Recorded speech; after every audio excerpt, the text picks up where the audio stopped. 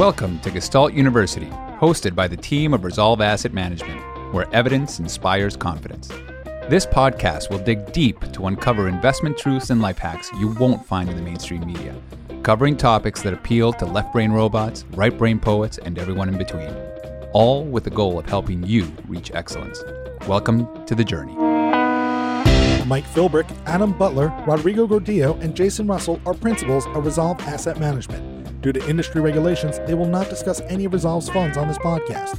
All opinions expressed by the principals are solely their own opinion and do not express the opinion of Resolve Asset Management. This podcast is for information purposes only and should not be relied upon as a basis for investment decisions. For more information, visit investresolve.com. This is Adam Butler, Chief Investment Officer at Resolve Asset Management. I had the pleasure of sitting down for an interview with Pierre Daly, Managing Director and Chief Editor at Advisor Analyst. For those who've been camped under a rock for the last 5 years, Advisor Analyst is one of the best aggregators of research and articles that are relevant to investors and advisors. And we've had a great relationship with Pierre for many years. He is very proactive in the education of advisors and investors. And today we specifically focus on the best form of diversification, which is a global risk parity portfolio, and why that's relevant for advisors and investors today, probably more than ever before. Talk about how risk parity managed the turbulence so far this year with the COVID crash and the prospects for risk parity going forward and how investors should think about it in terms of behavioral challenges, et cetera. So, it's a wide-ranging interview. I think it went really well and appreciate Pierre's insightful questions. I hope you enjoy. Without further ado, here is Pierre Daly interviewing yours truly. Well, so it's nice to meet you, Adam. I've done different things with Mike and Rodrigo, and it's nice to actually finally meet you. And likewise, yeah, it's great. You guys have been producing some fantastic and aggregating some fantastic content for many years. It's great to see Canadian publishers and advisors. I know there's been a few Canadian groups that have launched some really great podcasts recently. So nice to see. We typically are a couple of years behind our more adventurous southern neighbors in adopting technologies and new concepts. So obviously, this is an idea whose time has come for Canada. So it's great to see. Yeah, it's funny. They seem to be more gung-ho south of the border. But it's funny. Yesterday, I was looking at some of our older videos and listening to some of our older podcasts. And compared to today, I feel like we've come a long way. And that was only a year and a half ago. That's true. I mean, especially the last few weeks, things have certainly been changing quickly. It's amazing how standards have been relaxed in terms of noises in the background and what people are wearing and where they're situated. Obviously, norms are changing by the day. For sure. So, Adam, what are we talking about today? I think we've got risk parity on the radar and anything else that we can talk about, I guess. What have we got, an hour? Yeah, and I'm happy to go for as long or as short as the conversation goes organically. I think risk parity is a particularly timely topic because we've just come through this crisis, and it's been a really great way to, as Warren Buffett says, we get to see us swimming naked when the tide goes out. And obviously the tide went out and has very rapidly come back in. It's almost been what we observe with tsunamis, where you've got the tide is sucked way out to sea and then crashes back in this overwhelming crescendo. And that's exactly what we've observed in some markets more than others. But it's really great to see the concepts that risk parity espouses play out in real time in this crisis as we've analyzed it in other crises before that had a slightly different character. We've had many conversations over the last month or two. And then do you think investors, it's kind of like the conversation about alternatives, because I think for the most part, I think investors have, number one, they've either been ambivalent about these types of strategies like risk parity, and they know they exist. They don't know what it is. They don't necessarily understand it. I think, and number two, I think the subject of risk parity sounds very technical to a lot of investors. And when you actually end up having a conversation about it, you find out it just makes a lot of sense. And it's the thing that we should have been doing all along, but haven't been, because really the last 40 years, which is a very long time to have a recency bias sort of build up, but the last 40 years have been really in favor of 60-40 traditional portfolios. And so for a long time, subjects like gold or assets like gold, putting gold in your portfolio was considered like a gold bug's dream. As Buffett calls it, a barbarous relic. Yeah, exactly. People have had 40 years to sort of divine the answer to why. Why would I do that? Notwithstanding the fact that gold has had several periods of great performance. In hindsight, you wish you had owned it because it had provided that ballast to portfolios that investors long for but never reach for in terms of when they should reach for it. I had a great conversation the other day with Mike and Rodrigo regards to risk parity, and we talked about all the things that the pandemic portfolio, the sort of crisis portfolio, or how to create a portfolio that's resilient to even the most stressful market environments. The surprising thing is that was what we were going to talk about, and we never actually got to it because there's actually a million things to talk about. And so that's what we hope to do today, I think, is talk about the pandemic portfolio that you guys have put together and sort of get into the nuts and bolts of that. Just to sort of back up, because I think there will be many listeners of this podcast that are probably not intimately familiar with risk parity, even at a high level. But the idea of risk parity is sort of a fancy way of describing a portfolio that prioritizes balance. And my partner, Mike, likes to say that risk parity is about preparation rather than prediction. And preparation in an investing context is a combination of two things. It's having assets in the portfolio that are sufficiently diverse, and they're diverse structurally and fundamentally. So they're designed to thrive in very different economic regimes. They respond very differently, positive or negatively, to the dynamics of growth or inflation shocks. So this is the idea of diversity, hold a wide variety of assets that have very different properties. And then balance is the idea that if you've got a really diverse set of markets that you're trying to include in the portfolio, just structurally, some of those markets are going to have very different risk profiles than others. So for example, government bonds are going to be much, much less risky from a volatility expression standpoint than emerging market stocks or crude oil contracts. And so when you create a balanced portfolio, you want to make sure that all of the constituents of the portfolio have an equal opportunity to express their unique personalities. And to contrast that, a traditional balanced portfolio, which is typically thought of as sort of a 60-40 portfolio, and even more narrowly, typically considered to be sort of a US 60-40 portfolio. So US 60% in the S&P 500, for example, and 40% in maybe 10-year treasuries or high-grade bonds. This is highly unbalanced because even though the capital is 60% in stocks and 40% in bonds, bonds are so much less risky than stocks that about 95% of the volatility of that portfolio, in other words, the magnitude of the daily fluctuations, is attributable to the stock component. And the bonds, even though they respond fundamentally differently to different economic shocks, they play almost no role in the portfolio as a diversifier because their impact is completely overwhelmed by the stock volatility. So it's marrying these properties of diversity and balance that brings you to the risk parity concept. Exactly. So even at 40%, the risk contribution of bonds is insufficient to offset the volatility. I mean, that doesn't even come close to offsetting the volatility from stocks. Depending on how and when you measure it, and this is probably a little technical for where we want to go in this, but consider the fact that depending on how and when you measure the volatility contributions of a 60-40, the 40% attributable bonds may actually have a negative risk contribution. It's a very strange concept to wrap your head around. It's overwhelmingly dominated by equities. And so the idea of risk parity is let's get away from having a portfolio that is only fundamentally designed to do well in a specific type of environment, specifically an environment dominated by positive growth shocks, abundant liquidity, and benign inflation. That's when specifically domestic equities are designed to do very, very well.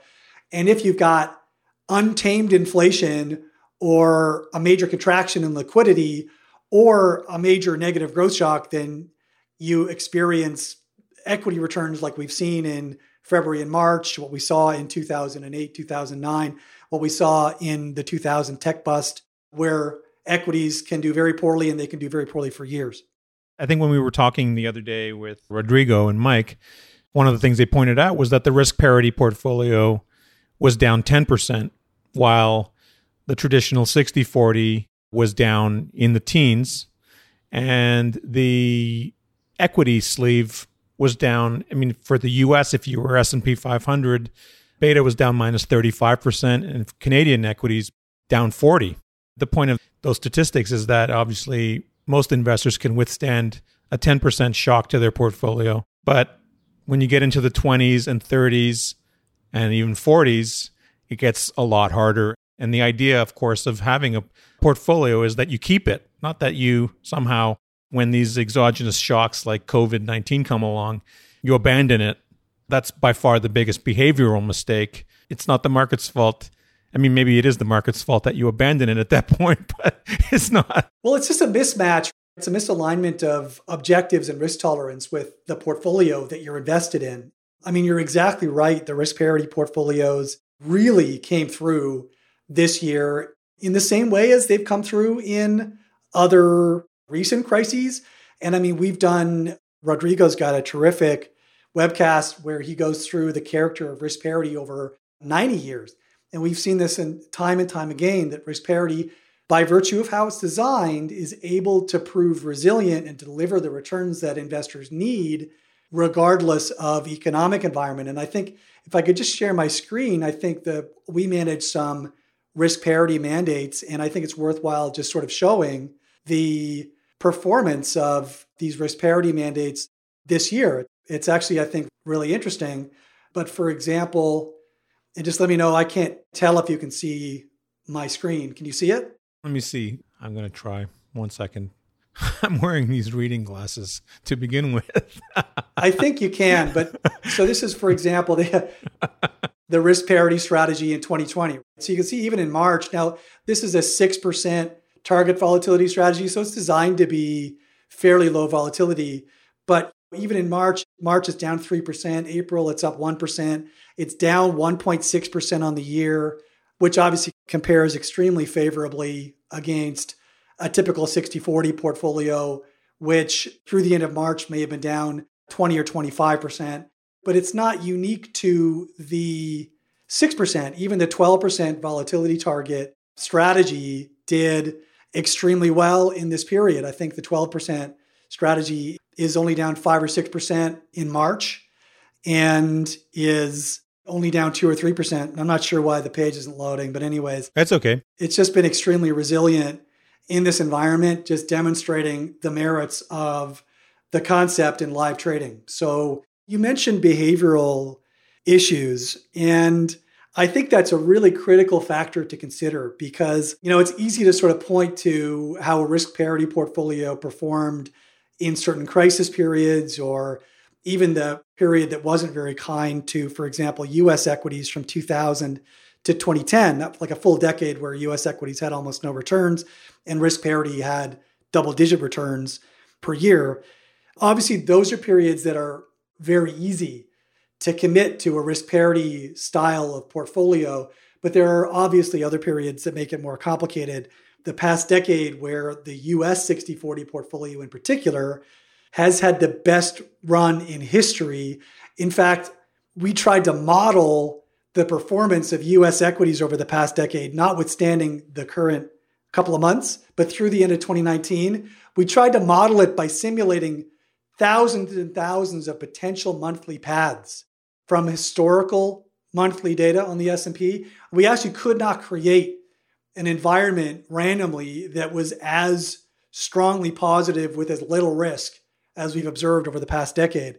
Obviously, when a certain narrow sector of the market is doing very, very well for years on end, it makes a mockery of the things, of the principles that risk parity stands for. It makes a mockery of diversification.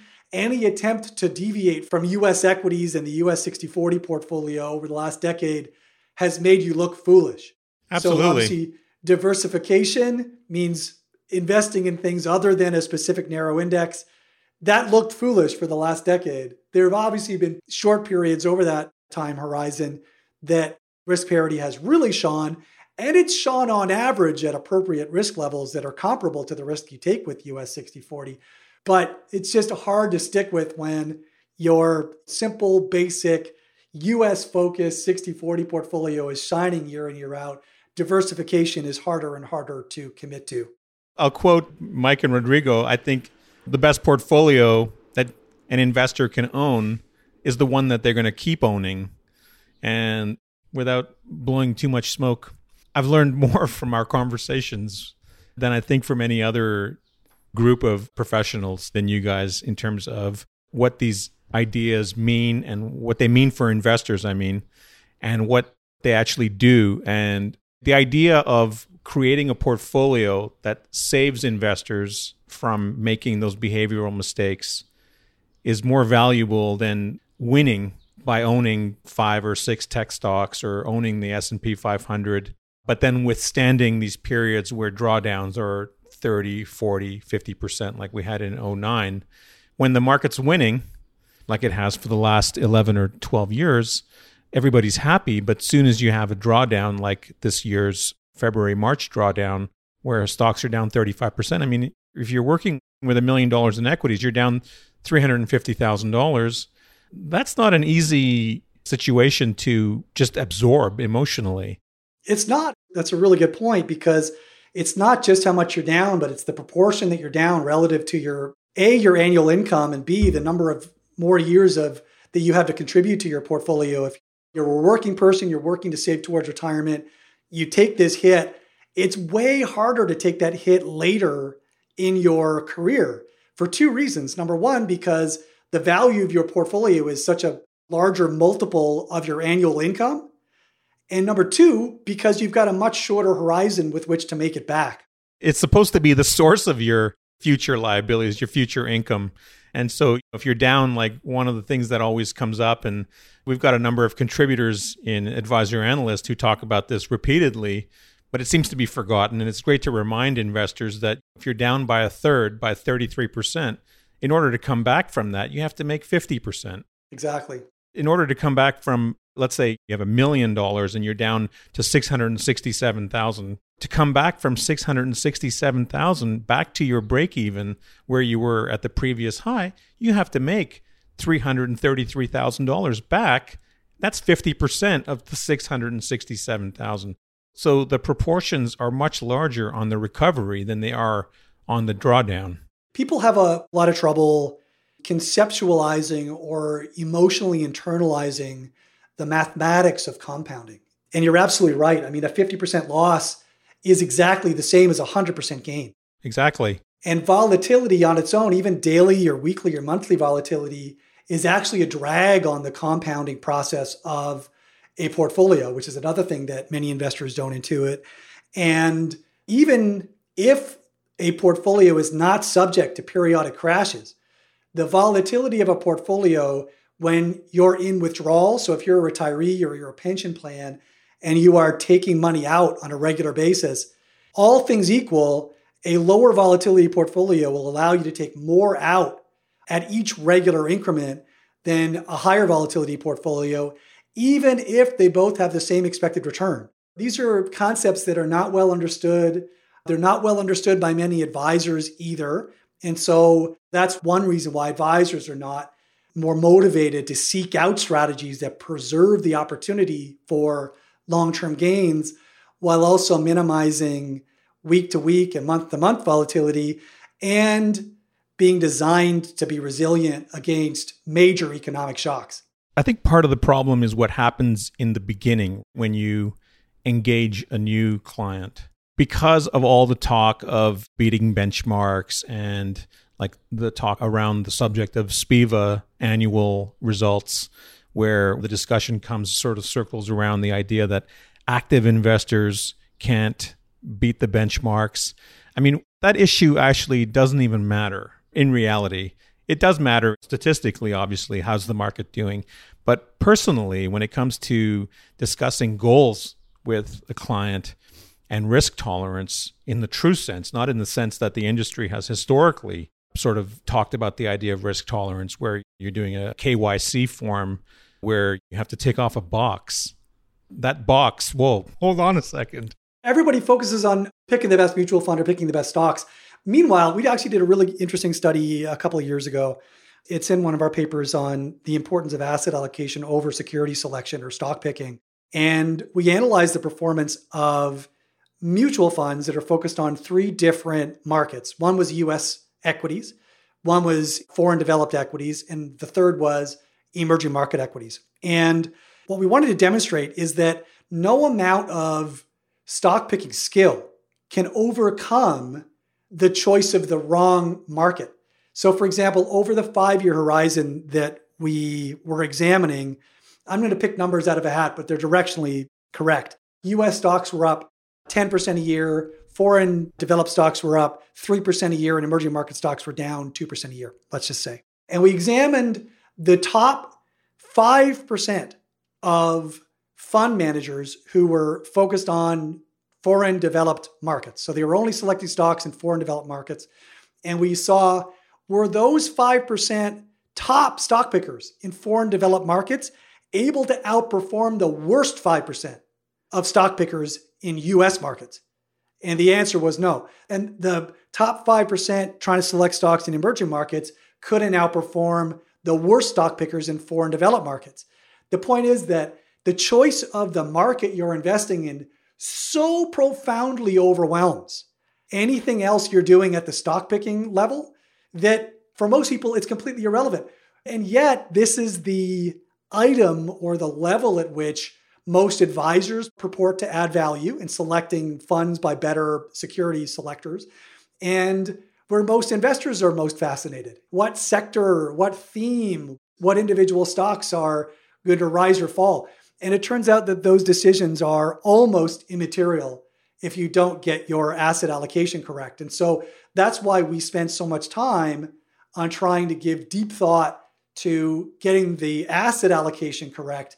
And then if you want to delve a little bit below the surface and within your, whatever your appropriate US equity allocation, you want to deviate, you want to layer on some factors, or you want to take a different portfolio construction approach like minimum variance or something like that, go ahead, you're not going to get in much trouble. But if you don't give proper thought to the asset allocation, then the forest can be burning down while you're trying to choose the best tree. It doesn't make any sense. I think what happens is that if you're sitting down with a client for the first time and you're talking about markets and investing, and the basic sort of superficial conversation is going to revolve around, oh, wow, US stocks had a great year last year. Bonds had a decent year. Coming into this drawdown this year, stocks were down 35%, but they've rebounded.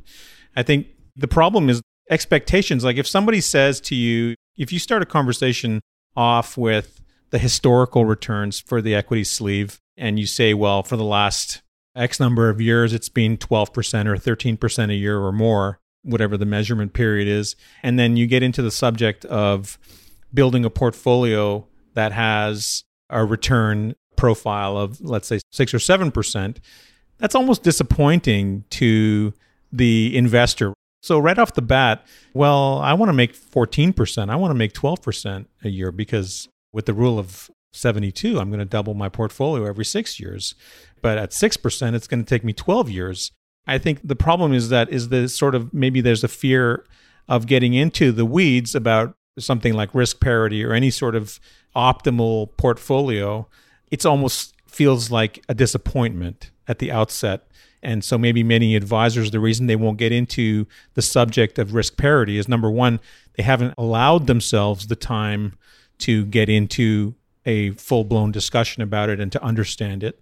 And number two, they're afraid that talking about it with their clients, with their prospective clients or with their existing clients is a step down. It's like a demotion from what they normally talk about in more interesting conversations, because it's more interesting if you have a conversation about how U.S. equities have made 12% a year than a portfolio that makes 6 or 7% a year.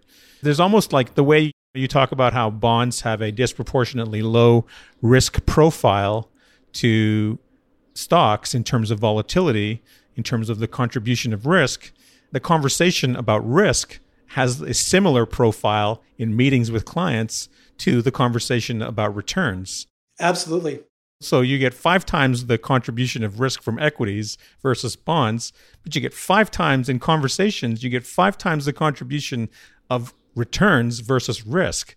If you're talking 80-20. Well, part of this is an issue with regulation. So, for example, in the US regulatory regime, if you manage a 40 Act mutual fund, then you are so severely limited in what you can disclose in terms of context around how the portfolio is constructed, empirical evidence for how the techniques you employ have performed historically, even if they were not employed within this fund, any sort of even educational material that might be construed as relating to or implying promises about the fund in question are strictly off limits. And so you're left with a situation where investors sadly have very little alternative but to focus on historical returns. And even worse, the risk of the portfolio is not published anywhere in most disclosure documents.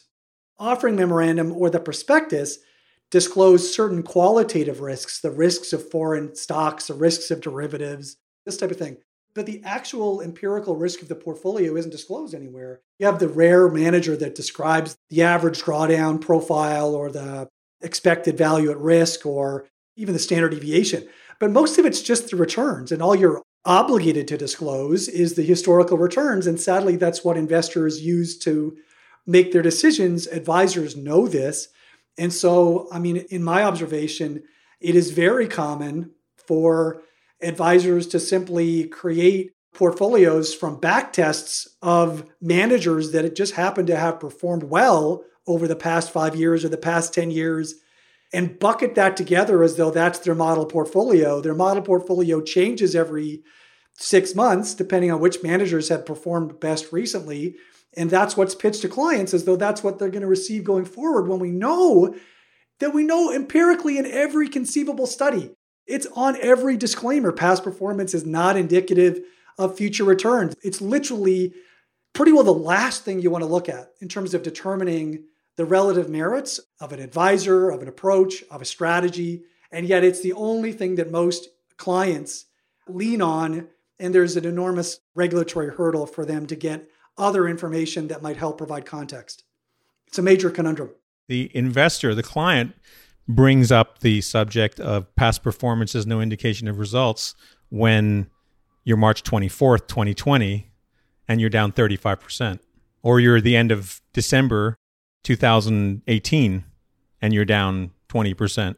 That's when the topic comes up. It doesn't come up often enough beforehand. Well, Pierre, look, we know that nobody goes to God on prom night. They only go to God during times of crisis. Crisis necessitates change. It's not like people, and I may be the cynic among the three of us, between Mike and Rodrigo and I, which is saying something. But if you look at when people actually make change, they don't make change when their portfolio's rocking. That's when they should make change, but it's not when they make change. It's precisely at the point where you're most confident in your approach that you should have maximum doubt. But this is so counterintuitive for people that nobody ever behaves this way. And the great thing about the current situation is that the markets have given investors a mulligan. So you've got, and I know Rodrigo and Mike used this term. We had this conversation. We talked about the mulligan, and we did a podcast just a few days ago, which we've now shared out there about the mulligan, and don't waste your mulligan. And it's not the first mulligan, actually. It's actually the second mulligan, because the first mulligan was last year. Although in hindsight, 2019 was a terrific year for markets, as you've mentioned, for both stocks and bonds. So if you were a 60-40 traditional investor, you're very happy about 2019, but you're certainly not as happy now. Although given the V-shaped bounce and the fact that several markets and or sectors year to date are above water for this year's drawdown, those investors who stayed the course are very happy. But those investors who around the third week of March capitulated, not so happy. Yeah, we talked to a lot of advisors who spent March talking clients off ledges. And we've had lots of conversations with advisors who were ready to jump off ledges in late March. And it's just amazing talking to these guys, and everything seems obvious in hindsight. They say at Hindsight Capital, it's always a banner year. And this is such a great example. I know everyone was terrified, cleaning diapers in late March, and now feeling really smart for having stayed the course. And obviously, in retrospect, it makes sense, but I do think it provides an opportunity for investors and advisors to take a close look at the types of risks that their portfolios are exposed to and determine whether or not they're sufficiently diversified for whatever the future holds. I mean, if anything, the recent episode has continued to highlight in big, bright neon letters this idea of uncertainty. And the only way to manage uncertainty is through proper preparation, diversity, and balance. And that's what the risk parity portfolio is designed to do. Let's draw the same analogy. We talked about how there's 5 times more risk contribution from equities as there is from bonds in terms of volatility drawdown, the bad kind of volatility. No one's balking at up days of 3% or more. But when it comes down to a drawdown of 35%, those drawdowns are 5 times more emotionally charged than all of 2019's gains. In the end, the advisor and the client relationship is going to get hurt by the pain felt from drawdowns like we had earlier this year and obviously historically, all drawdowns. So if you can lessen the blow on the drawdowns and even out the returns, I mean, it kills me because this is what all advisory relationships hinge on, is this idea that we're going to get the most return for the least amount of risk. And as Mike puts it, we're going to get the most risk-adjusted return. And the idea is that it all hinges on proper construction of portfolios. I would much rather, as an advisor, be in the seat where the market's down 35% in equities and portfolio's down 10% than, oh my God, I'm panic-stricken. What do I do? And I have to talk you off a ledge. It's true, but I mean, I think it ignores the reality that clients don't exist in a vacuum. They're going to, well, maybe less right now, but they're going to dinner parties. They're watching the business news. They're reading the newspaper. There's not all-time highs, but stocks were up in April, up in May. And if you're not participating, even if you've managed some of the downside, there's just this itch to participate. You've got your friends who are gloating about the fact that they bought this or that near the bottom. They bought this bank or that utility or this tech stock. And you don't want to look like a fool. You don't want to be left behind. There's this fear of missing out. And that can't be understated. Is that like a different kind of Me Too? Absolutely. Yeah. It's the Me Too on the upside of the stock market. And there's a few different ways to think about a drawdown. A drawdown can be, like you say, a peak to trough absolute loss in wealth. But from the perception of how clients feel, it can also be a delta or a difference between what their emotional benchmark is. Maybe it's the TSX or maybe it's the S&P or whatever it is, whatever the performance of that emotional benchmark. If you're lagging that, that's also a drawdown that they feel very acutely. And so in designing a portfolio that clients are going to stick to, you need to balance off the fear of missing out against the fear of loss. And the ultimate challenge is that the intensity of those different fears changes profoundly through time in the context of the market environment. I mean, obviously, for the first quarter of this year, everybody was really focused on absolute drawdown, absolute loss in their portfolio. In the next little while, if we begin to continue to grind higher, that will flip on its head. And now everyone will start to have this fear and focus on their inability to participate on the upside. So it's one thing to say the logical approach is X, but that's not how clients make decisions. I've been around this so long that I could care less what the portfolios are doing relative to the benchmarks. You know, if they're up or down or whatever, I could care less. But I do know that that's what clients are watching. And that needs to be taken into account.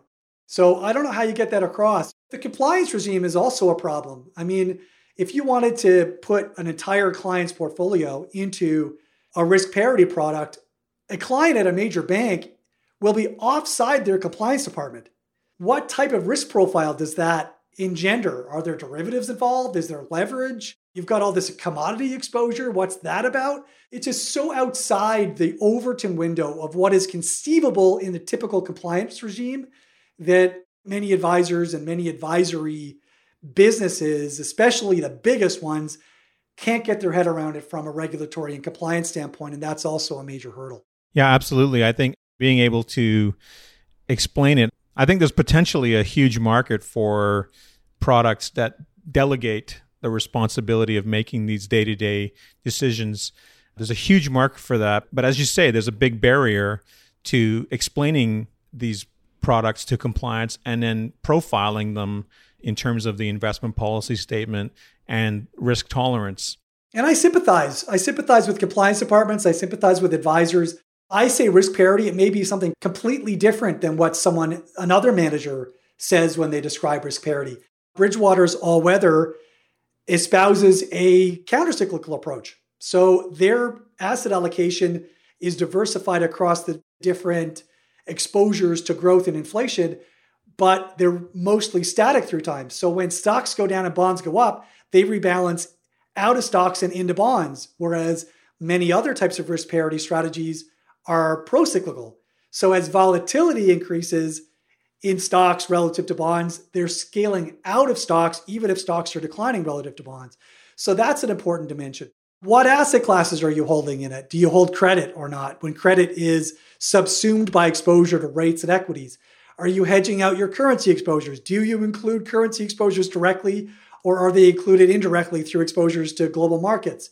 What is your algorithm? Are you trying to divide your risk across latent risk factors, across markets, across asset classes, across economic regimes? You do open this Pandora's box. Are you using cash-funded instruments like ETFs, or are you using futures, or are you using both?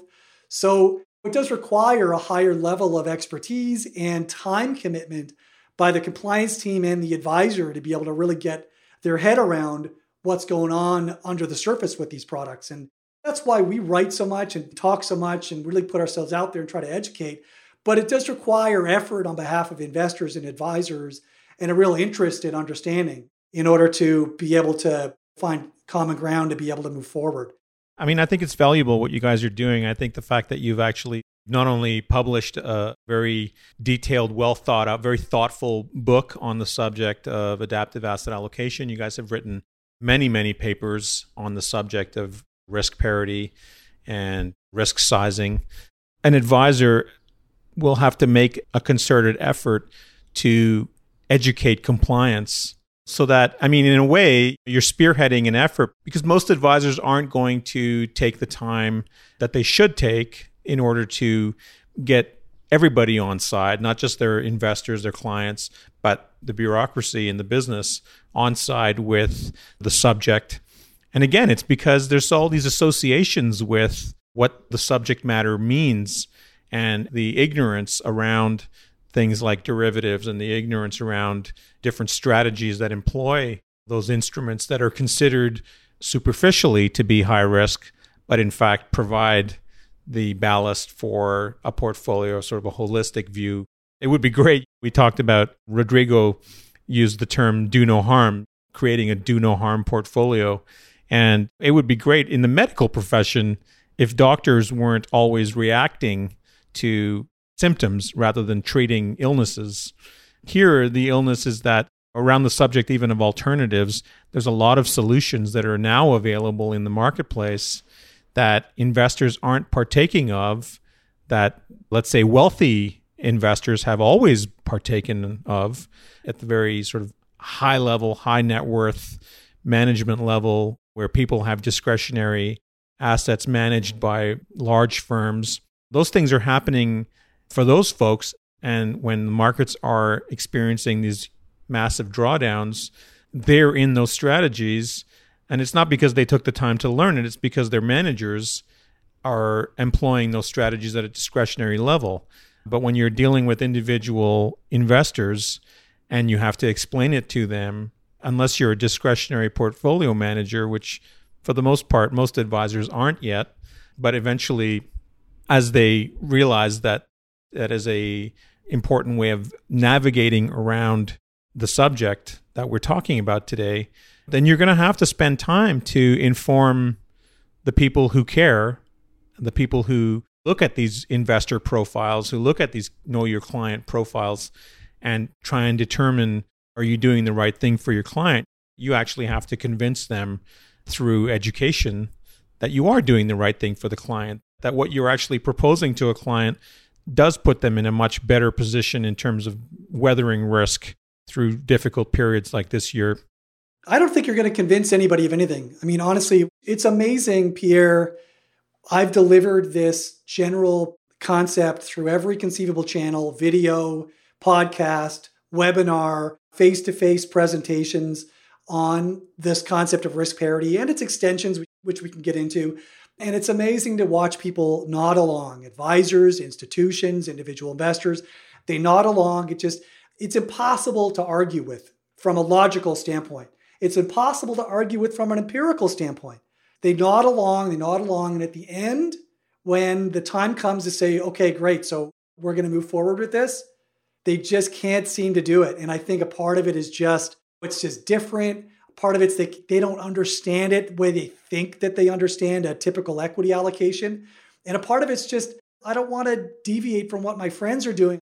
The cost or penalty of potentially looking stupid is so large, looms so large relative to the benefits of doing the right thing that most people just cannot take the leap. So I don't know what the right answer is, but I mean, you talked about the fact that, and we both mentioned it, that people follow benchmarks, they think about benchmarks. Sadly, the investment industry has put forth benchmarks like the S&P 500 or the TSX. These are completely meaningless benchmarks for most investors' objectives. They're completely arbitrary. The appropriate benchmark should be the most diversified global asset allocation portfolio. In the 1960s, Bill Sharp proposed the idea of the global market portfolio, which is just the portfolio that holds all global markets in proportion to their current value.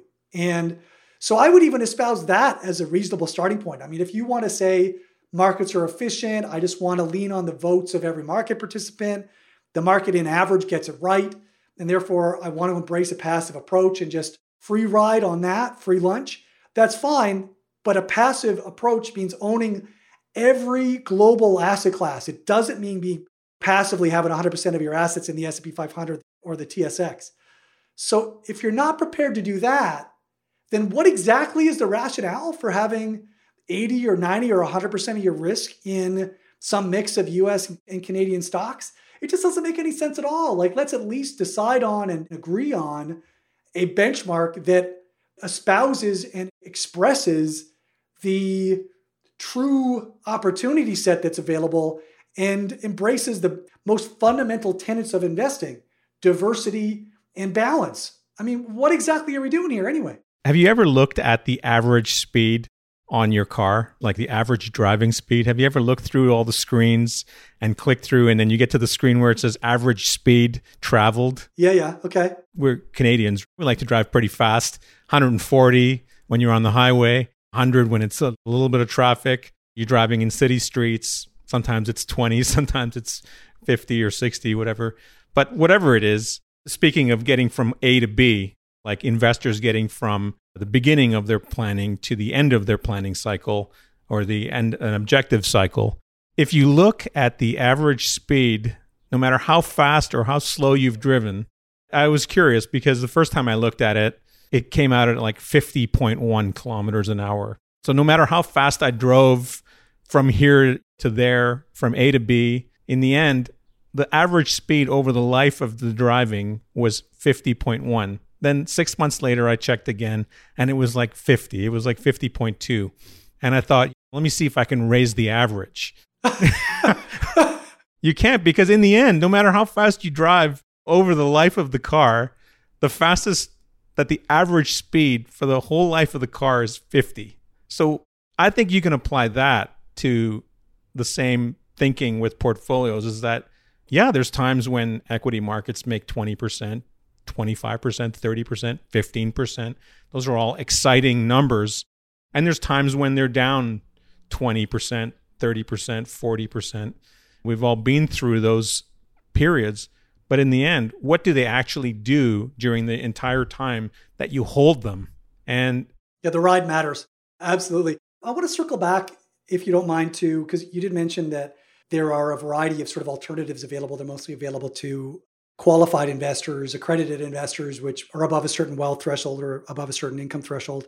And I do think it's important to explain or raise the fact that the idea of risk parity extends beyond just stocks, bonds, and commodities. What you really want, in a perfect world, you would want to have exposure to as many reliable sources of return, where each of those sources of return are derived from a completely different source of risk, whether it's inflation, high growth, low inflation, low growth, or some intermediate combination of those, or some other source of risk.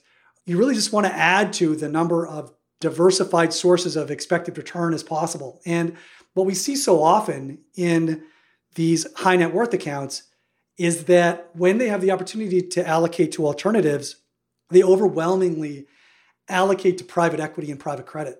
And just in the spirit of risk parity, which is about diversity and balance, this is such an incredible conundrum to me, because the idea of adding more equity to a portfolio that is already mostly equity, because don't kid yourself, private equity is equity. It just happens to be private equity that gets to be marked to whatever some private business valuator wants to market to. it's not liquid. It's not liquid. They market slowly over time. And if the market drops by 50%, then the private equity valuations will drop slowly over several months. Kind of like high yield. Unless high yield reprices immediately like it did in the current crisis. There was a couple of days there where they were marked down by, 50%. Very substantially in a day, 100%. Just because there's no bid. There's nobody there to buy it from you if you want to get out of it. There's no bid in the primary market and there's no bid in the secondary market, and they completely break down. But it's important to just think, so having said that, for people to be aware. I don't want to give investors the wrong idea. Sorry, Adam. Before you continue, Adam. No problem. There is a distinctly good opportunity on an ongoing basis in high yield, but it's just at those times where liquidity is completely dislocated because there's no movement on the other side. You have to be aware of those times, but having those components of fixed income, of credit in your portfolio does work. Well, on a default and recovery adjusted basis, I would highly recommend, it's a very short book. It's a great book by Eric Falkenstein. It's called The Missing Risk Premium. And he goes through a wide variety of different so-called asset classes. One of them is credit. And what he finds is that anything below BB credit, once you adjust for costs, defaults, and recoveries, has virtually no long-term risk premium. So credit is not even really an asset class. It's rates, selling a put option on the corporate structure.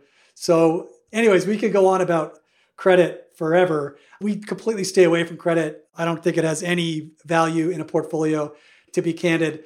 But I just wanted to highlight that there are other things, that other true alternative strategies that investors can allocate to, but that get overlooked because of the shiny, bright object that is private equity. Keep in mind, a disproportionate number of wealthy individuals are wealthy because they owned a private business for many years and they generated this wealth by operating this private business. And so they believe that the best way to continue to maintain wealth is to invest in private businesses. But in fact, there's no demonstrable evidence, especially over the last 10 or 15 years, that private businesses garner any excess return over public businesses. In other words, like just buying public stock indices after accounting for the risk. So there's just a lot of myths out there. And I would just suggest, if people want to seek diversification, they look for genuine diversifiers like trend strategies or carry strategies or skewness strategies, or something genuinely disconnected from equity risk, in order to continue to build out this risk parity framework to as many uncorrelated sources of return as possible. Before time gets away from us, let's talk about the pandemic portfolio. Before you do that, I wanted to say something like, with private equity, that's the main reason, I think the one that you stated is the main reason why private equity is attractive to high net worth investors and wealthy individuals. That's not the only reason. It's also because they can play around with their internal rate of return calculations. So there's so many games they could play. Because it's not liquid, there's the benefit of not being, it's like when Warren Buffett talks about, if I went to sleep for 50 years, or whatever the amount of time is that he said, like the Rip Van Winkle story. If I went to sleep and the market closed, I wouldn't care as long as I thought I was going to be there when I woke up. I mean, it was going to be there when the market reopened again. Is that part of the benefit of? Totally. The benefit of not having the assets. Yeah, not having the day-to-day pricing. Yeah, exactly. This is not unique to individuals by any stretch. If anything, institutions have bought into the private equity snake oil more than individuals have.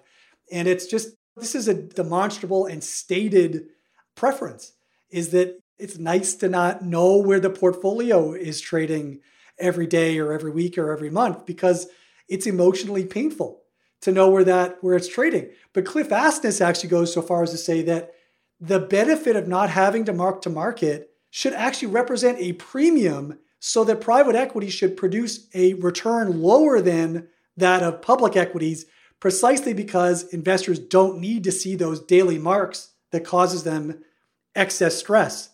And I think over the next little while, we're going to see, because private equity is so awash in liquidity. I saw quoted that private equity firms came into 2020 with $1.5 trillion in pent up cash that's just ready to be called and deployed at any minute.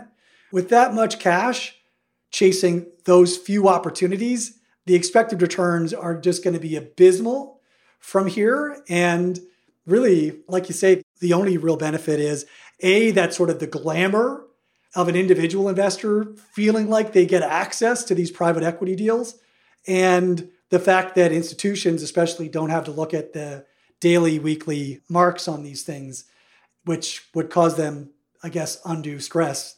I mean, emotionally, I can see the upside of not knowing on a day-to-day basis what my private equity holdings are worth. That's a phone call. What's happening? Agreed. 100%. It's not on CNBC. They're not talking about what private equity is doing today. And they don't realize that private equity is just a small value, or these days it's more of a small mid-cap fund. So if you just look at your average small value fund or your average small mid-cap fund, that is the true mark on your private equity portfolio, even if that's not what's reflected on your statement. Adam, let's talk about the pandemic portfolio. What does that look like? If I wanted to get into a pandemic portfolio, what do I have to do? Assuming I'm sort of a traditional 60-40, I've got equities and bonds for the most part in my portfolio, or as Rodrigo put it, 100 stocks, mostly Canadian.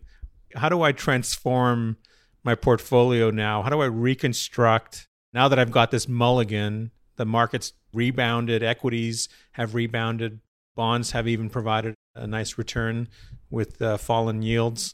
Now what do I do? Now that I have this second chance, where do I go from here, given that I've got this breather and by the looks of it, there's time, but let's assume there's no time like the present. And let's assume, what do I have to do to the 60-40 portfolio in order to make it into more of something that resembles risk parity? So notwithstanding our product suite and our solutions, the first thing to do is to look at your portfolio from the perspective of how much stocks, government bonds, and anything else you might have, and say, am I sufficiently diversified? Do I own stocks which will do well in a deflationary growth environment? Do I own bonds which will do well in a deflationary bust? Do I own commodities which will do well in an inflationary environment? Am I exposed to the economic opportunity set that's available to me from owning the companies of different geographies, emerging markets, foreign domestic, US? What are my currency exposures? How should I manage those? So just think about your portfolio in terms of its diversity, and then just how well balanced is my portfolio. If I've got 50% stocks and 50% bonds, that really is about 80 or 85% of the portfolio is levered to stock risk. Does that represent the right level of balance? There's some simpler ways to do this. I mean, you can kind of proxy it or use heuristic versions of this if you just want a static portfolio of ETFs. I would have to look into it, but I'm going to say that it's approximately 65%, call it 10-year treasury bonds, and then the other 35% divided equally between a global stock portfolio and a diversified commodity portfolio. But then there's more sophisticated versions. Sadly, there are very few options in Canada. We do run a global risk parity ETF. It runs at a fairly low volatility. We're in the process of transforming that to preserve its global risk parity properties, but add in, remember I talked about the opportunity to add other sources of return that are uncorrelated with either stocks, bonds, or commodities, stuff like trend, carry, seasonality, skewness. There's a variety of others. There you're talking about factors. Correct. You're talking about introducing factors to the portfolio that haven't been there yet. I mean, just in terms of breaking apart the equity sleeve into these factors is what you're talking about. You can add factor tilts as part of your long-only equity sleeve. That's one way to do it. So you don't have to break apart your existing portfolio. You can just start to slowly introduce, well, I don't know about slowly, but you can just start to introduce, I don't want to get into timing. I think the idea is to sort of embrace the idea that you need to start to introduce these other factors to the portfolio that provide the offsets, the lower correlation or the uncorrelated balance that you're talking about. I think what you call balance and what people think of as balance are two entirely different things. And people don't look at risk balance. They look at asset balance. They think, oh, I've got, let's say, half in equities and half in bonds.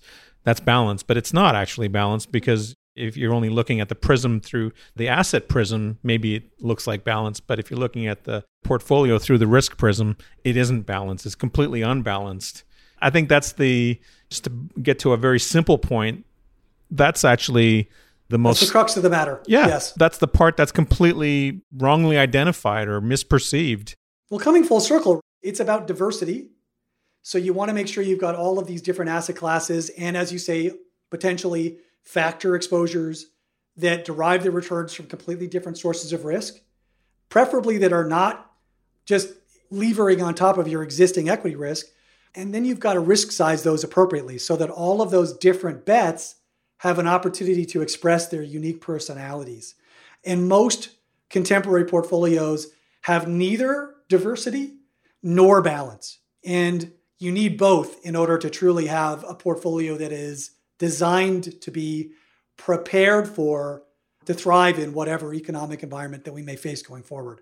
And the uncertainty right now has got to be greater than at almost any other time in the last 50 years. See, I think you think that the subject of diversification, when it's done right, when it's done according to risk parity or similar modeling, it's exciting. Obviously, I get very jazzed. We get excited by these topics, but the problem is that how do you get everyone else excited about it? I mean, ideally, you don't necessarily want everyone to be excited, because then everyone will be doing it, and then the whole thing will get sort of flattened by everyone doing this. There are feedback dynamics that need to be accounted for if a sufficient number of market participants decide to allocate in a certain type of risk parity. We don't know what just that like is. Any other strategy. But personally, I speak for myself, but I think for the remainder of my life, I would rather have a steady return with ups and downs and with bumps and bruises here and there. Not big ones, but I would be able to withstand 6, 7, 8% forever, as opposed to years where sometimes you make 25% and years where you lose 25%. I think I would rather personally, I think most people who have worked their whole lives to save these assets would also rather have that. But do you think that maybe the superficial conversation that happens at the outset of advisory relationships is actually more damaging than productive, because it gets into all these areas of benchmarks and beating and let's do better, or I can do better than the benchmark, or my managers can do better than the benchmarks? I think the problem is that clients/investors come into meetings with all these ideas in their heads, and then they introduce them as questions, or sometimes it's the advisor that has these ideas because they want to impress or they want to win the business. That's also a big part of the battle, is winning the business, winning the client into your practice, and sales and gathering assets. But I just have a distinct feeling that if the subject matter started from scratch as a flat, but I don't want to say flat, but I mean just a plain discussion about what the objective returns are for the client's target dates down the line, whether they're 10 years out or 30 years out or 5 years out from their target objective date, whatever that retirement or that liability date is.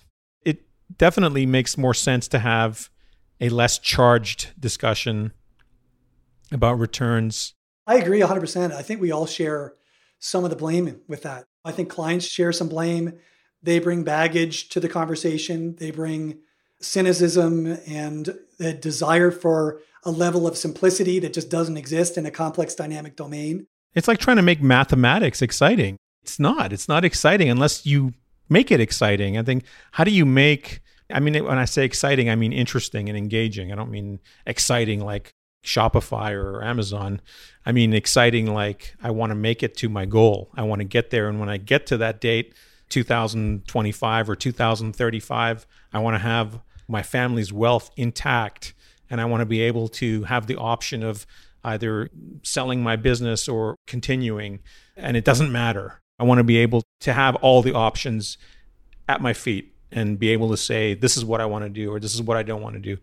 I think that's the ultimate objective for someone who has accumulated wealth and wants to keep it.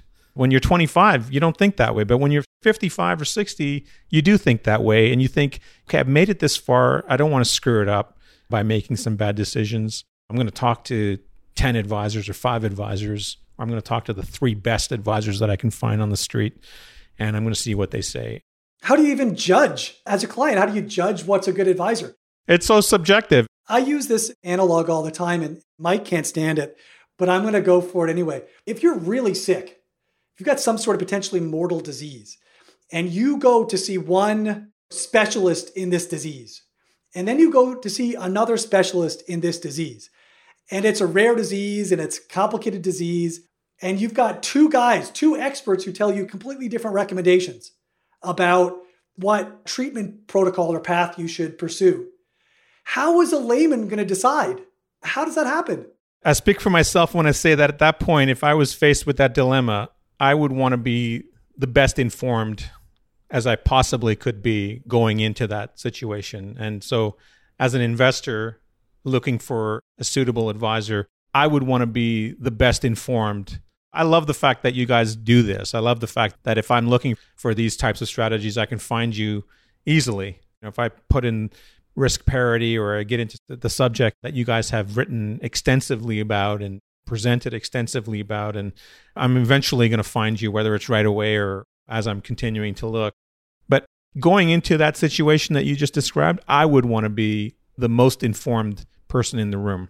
Only then I'd be able to decide whether this physician or this physician, this specialist knows what they're talking about. Because I think we've all encountered situations where we feel like, I don't think he knows what he's talking about when you go and you see any kind of professional, if you've taken the time to do your homework. And I think people who have spent their lifetimes accumulating wealth, and we should give them more credit, they're smarter than we think they are. Even if it's at an intuitive level or an intellectual level, they know. It's not about intelligence. No, it's not. No, but I'm trying to cover off that base, which is to say intellectually or intuitively, they know whether someone knows what they're talking about or not.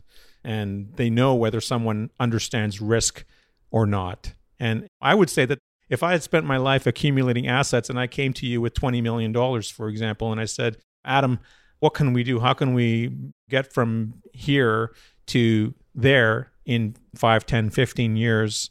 How are you going to do it? And then if you don't cover off what I think are the most important subjects of the discussion, then I'm going to walk away. That's fine, except that so often those conversations lead with, I'm focused on good quality companies with high dividends, without recognition that is a complete red herring. Maybe I'm just assuming that everybody who has worked... Well, the challenge is that, again, if you became wealthy by successfully managing and operating a business for many, many years, then you think that the secret to keeping wealth is to manage or own high quality operating businesses. And that's the way, but the way of maintaining and sustaining wealth that you've already accumulated is polar opposite from the way that you accumulate great wealth in the first place.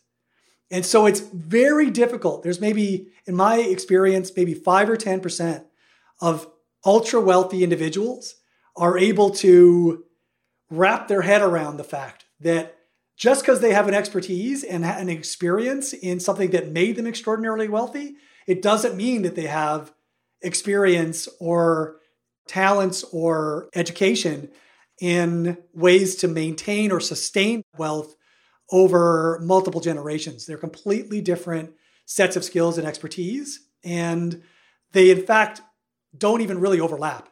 There is some portion of investors who are able to get over that hump, who self-educate and come to those realizations on their own. Those are the ones that often become our clients and the clients of others who think like us. But there's obviously going to be a majority that are just never going to come to that conclusion because their own personal experience is so vastly orthogonal to those realities that they can never cross the chasm. So when you guys sit down with a new client, someone who's come on board and you're onboarding them, or in advance of onboarding them, you're having these conversations, how much time are you actually spending to uncover their biases? Like, I think that's what you were just talking about.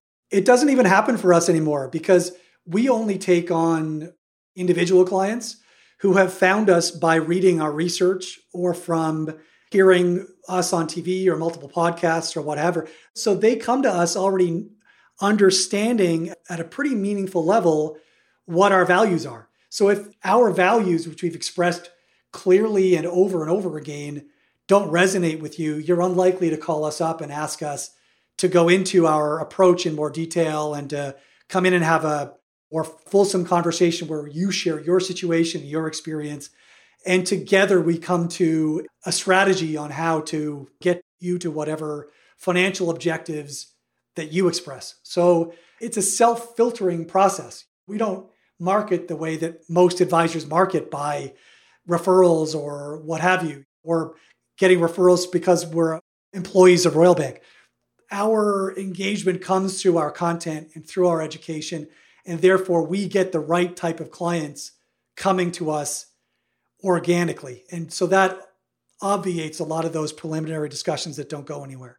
It's very advantageous. I think one thing I'm surprised, like you have as Resolve Asset Management, you have, because you have your own shop, you have the ability to do all that you want to do in terms of educating, in terms of doing webinars, in terms of publishing papers, in terms of, I think, again, we circle back to the compliance landscape. A lot of advisors seem to not have the willingness or the courage to invest their time in educating clients, into investors, as you say, I mean, prospective it's clients. Very difficult for advisors. I mean, that's the major reason why we knew that we needed to go out on our own. If we were going to express our values and educate investors on our views in an uncontaminated way, then there was no way to do that at a major investment dealer under their compliance regime. And also then that broker dealer risks us saying something that stands in contravention to what other advisors are saying. And it's very difficult for clients to deal with that level of cognitive dissonance between advisors of the same firm. There's a lot of complexity that just makes it impossible for, or not impossible, but much more challenging for independent thinkers with strong moral backbones to be able to operate under that regime. And I think it's going to motivate a lot more people to become independent over the next few years, just as we've observed in the United States, where obviously the last decade has seen an enormous migration of advisors from the major broker-dealers into an independent state. Circling back to the pandemic portfolio, I imagine you have a really good understanding of what a traditional portfolio looks like across the advisor universe in terms of ballparking. What's one major area that's really lacking in that traditional portfolio that you think could dramatically or meaningfully, rather, improve the outcome of a portfolio over an extended period of time? Like, what could advisors do who don't have the discretion that we're talking about? I mean, other than obviously they could just start to allocate more and more to sort of one-ticket solutions where the day-to-day running of strategies is being done for them within an ETF or within a fund. But let's assume that they're not going to do that sort of thing. I mean, one simple thing to do is reduce your equity beta. And you can reduce your equity beta by lowering your capital allocation to equities, but you can also reduce your equity beta by constructing your equity portfolio in a different way or buying products that construct your portfolio in a different way. So for example, instead of owning a cap-weighted portfolio, own a global minimum variance portfolio. A global minimum variance portfolio has about half the equity beta as a market cap weighted equity portfolio. So you immediately, dramatically improve the risk balance in your portfolio simply by shifting your equity allocation from a cap weighted strategy into a minimum variance strategy. That's one step.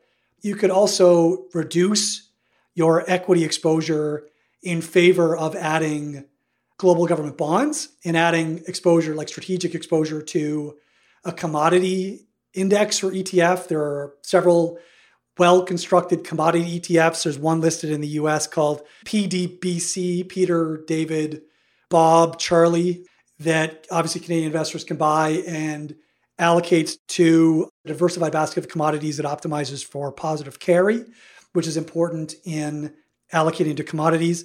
And then you can seek genuinely diversified alternatives, which sadly in Canada are rather sparse. Most tend to be oriented to sort of small cap or resource oriented. There's some long short equity. There's a lot of credit. Credit looks like it's uncorrelated to equities, except when you need it to be uncorrelated most, as we've seen with a lot of these private credit funds, especially recently, which are going to see massive write-downs. Most investors don't even know that yet. So you've got to be really selective, but to the extent that you can get allocations to truly uncorrelated alternatives, I think that there's an argument to be made for that. So there's some simple steps that investors can take. Obviously, we've got a lineup of products and separately managed account strategies that very directly express this perspective and these approaches. But if you want to sort of take it into your own hands or advise your advisor on different preferences, then those are some baby steps that you could take. I don't know that I'd want to take it into my own hands. I think having read quite a few of your papers and been part of many discussions with the three of you, with you and Mike and Rodrigo, that's not exactly something that I'd want to undertake on my own. When I've read through, you mentioned Cliff Asness, when I've read through Cliff Asness's papers and articles and blogs, I think the decision-making landscape has become more complicated. Definitely, it's very complex. I would say less so in equities, but more so on the other side, on the side of assets that balance against equity risk. I think that's where the landscape is more complex. And I think it's more essential and more necessary to investigate the different areas that are worthy in terms of balancing off that equity risk so that you get that ballast in your portfolio that bonds provided for so long. There's never been an argument, a better or more persuasive argument for investment advice. I always find this to be the strangest experience. No individual thinks that they should be charged with removing their own appendix or defending themselves in court or devising complex tax strategies. And yet everybody thinks that they could single-handedly be the next Warren Buffett or even just take a basic investment plan into their own hands. It's absurd. If anything, the investment environment is one of the more complex professions, and it has the potential to go very, very wrong for people who don't know what they're doing. And yet everyone, or a great majority, seem to presume that they can navigate these stormy waters on their own. I mean, I think there's never been a better argument for advisors. There's always a challenge of finding advisors with the right set of values and morals and integrity and expertise who gets it with a differentiated experience that's worth their fees. But there's no shortage of those advisors out there. With a little effort, you can absolutely put your finger on one. There's probably one in your neighborhood if you do a little digging. So nothing I've said argues against the need for financial advice. It does argue for the need to be more discerning about where you're getting that advice from, about how much you pay for the value that you receive, about thinking about the problem differently. But 100% people should be focused on getting financial advice and leaning into that, not leaning away. I mean, I have to admit, I've been really at odds with this whole industry of do-it-yourself and robo-advisors. And I think the problem is that, in a nutshell, what I've realized is that the more I learn about this business, about the industry, about markets, let's say about markets, because the more I learn about markets, the more, and I keep repeating this point, I find myself repeating this point over and over again, but the more that I learn about investing, the more I realized how little I know. And it's not getting any better. Like, the proportion of knowledge isn't changing. It's just getting wider and wider, because as I read more, as I learn more, I realize, wow, I've never heard of this, or I didn't even know that this segment or this idea even existed. Are you familiar with the Dunning-Kruger effect? Not by name, no, but go ahead. You got my curiosity. Dunning-Kruger, they demonstrated the phenomenon where if you don't know much about a subject, then you don't know enough to know what you don't know. You haven't interfaced with the subject matter enough to see how vast the domain is. You've only had this small, narrow glimpse. So the less you know about a subject, the more likely you are to think that it's simple, because you don't know enough to know how vast the total domain space is. And so this is true of every domain, not just investing. But the more you learn about a subject, the more you realize that you don't know as a proportion of what there is to know. And unfortunately, if you don't know about a subject, then everybody is in a position of thinking that they know a lot more than they really do. And I think you're right that motivates some very bad behavior. Or it makes you realize that as an investor, you would really benefit from having a good advisor, a suitable advisor, someone who has the knowledge, enough knowledge to take you to where it is you're trying to get financially. Agreed. When I left the business, I realized, I don't know how long it was afterwards, but I realized not too long afterwards that I knew nothing about the bond market that I thought I knew.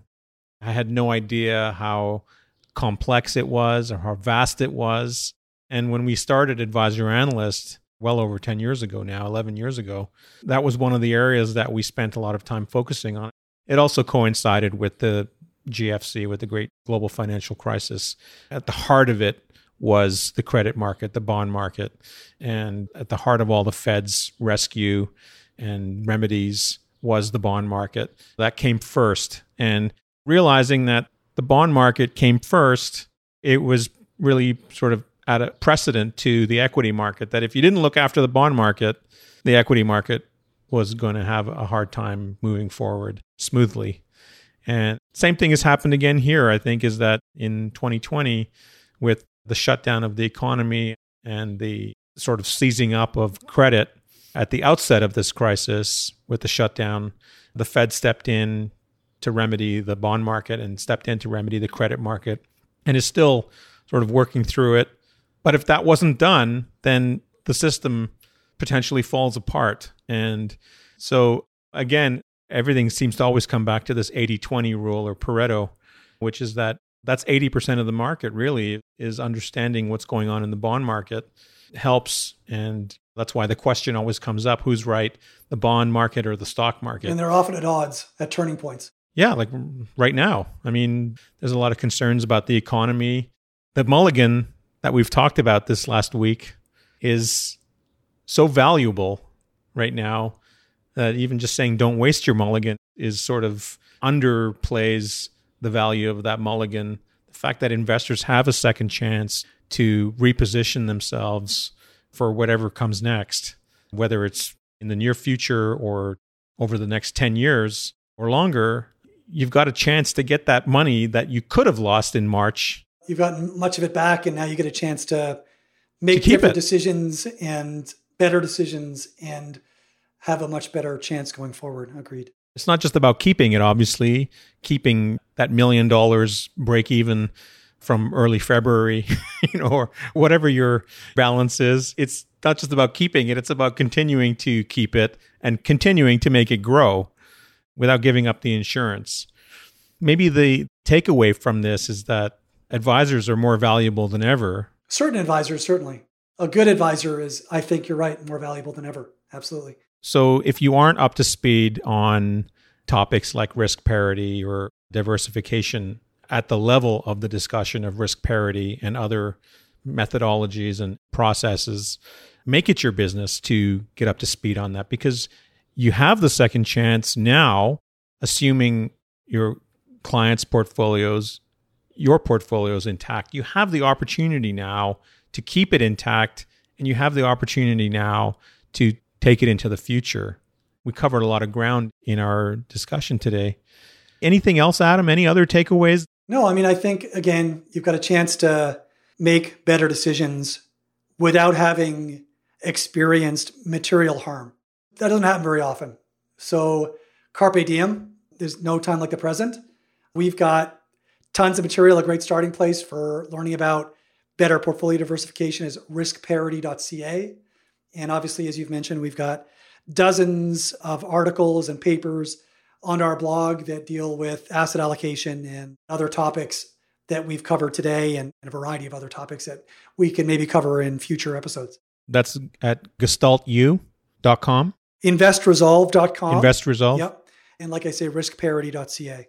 Have you done away with Gestalt U, or no? It's still there. It's just that's the blog I started writing in 2009, and we've migrated most of the new content to InvestResolve's blog site, and there's all the research papers are there, and all the podcasts and webinars and videos, et cetera. So that's just a way better portal to find the full cross section of our educational suite.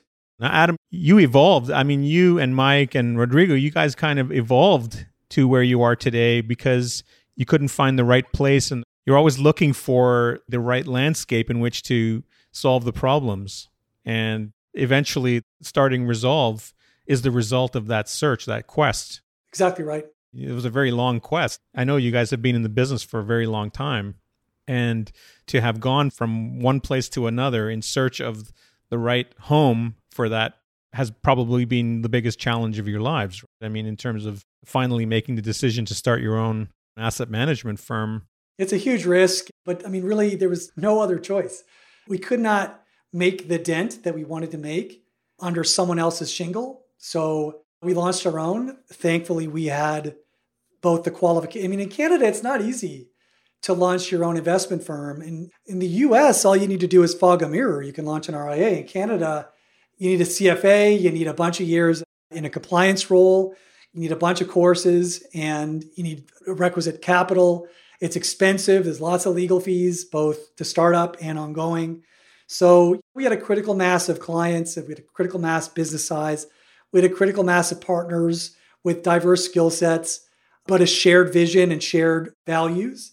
So, I mean, I'm just overwhelmingly grateful about the partners that I have and the ability to make a dent while preserving the moral fabric that really sets us apart, I think, in how we think about the problem. So it's been a great journey. There's been some ups and downs, as you've said, but I wouldn't have traded it for any other path, that's for sure. I mean, I've certainly enjoyed getting to know you guys. And I know we just met today, but I've been talking to Mike and Rodrigo for years now. And I have to say, it's been highly educational for me because you guys walk the walk and you talk the talk. And, you know, you guys are so passionate about what you do. Like, it's really, I have to say, it's hard not to get enthusiastic about what you do when I'm talking with you guys, because first of all, I love the business. I love investing. I love the business of investing and everything sort of around it and to do with it. Maybe not everything, but I do. Enough to keep you excited.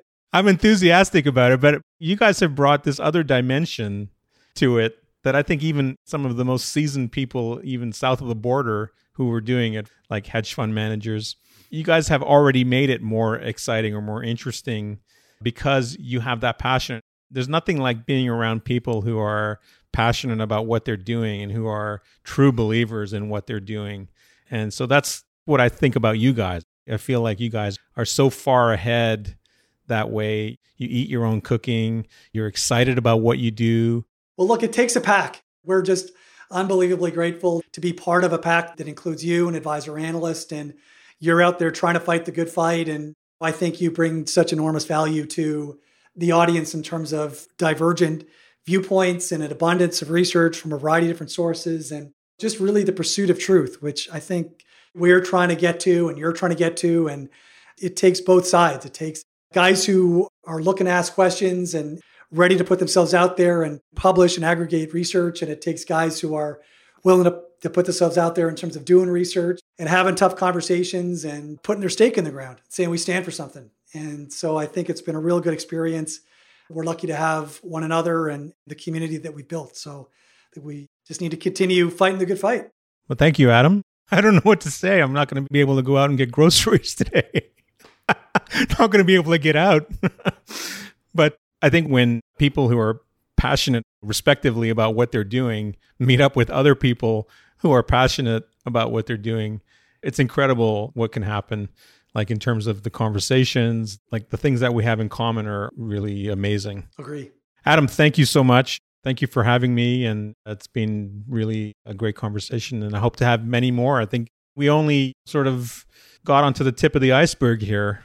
And there's so much more room for expansion on everything that we've talked about. Yeah. There's endless grist for the mill. And this has been a lot of fun. And you know that the 3 or 4 or 5-headed monster that is Resolve is always ready and willing to evangelize and challenge the consensus and also listen to great ideas. So thank you for providing a forum and asking great questions and seeking truth.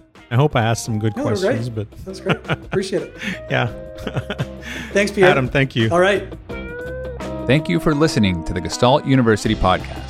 You will find all the information we highlighted in this episode in the show notes at investresolve.com/blog. You can also learn more about Resolve's approach to investing by going to our website and research blog at investresolve.com, where you will find over 200 articles that cover a wide array of important topics in the area of investing. We also encourage you to engage with the whole team on Twitter by searching the handle @InvestResolve and hitting the follow button. If you're enjoying the series, please take the time to share us with your friends through email, social media. And if you really learned something new and believe that our podcast would be helpful to others, we would be incredibly grateful if you could leave us a review on iTunes. Thanks again, and see you next time.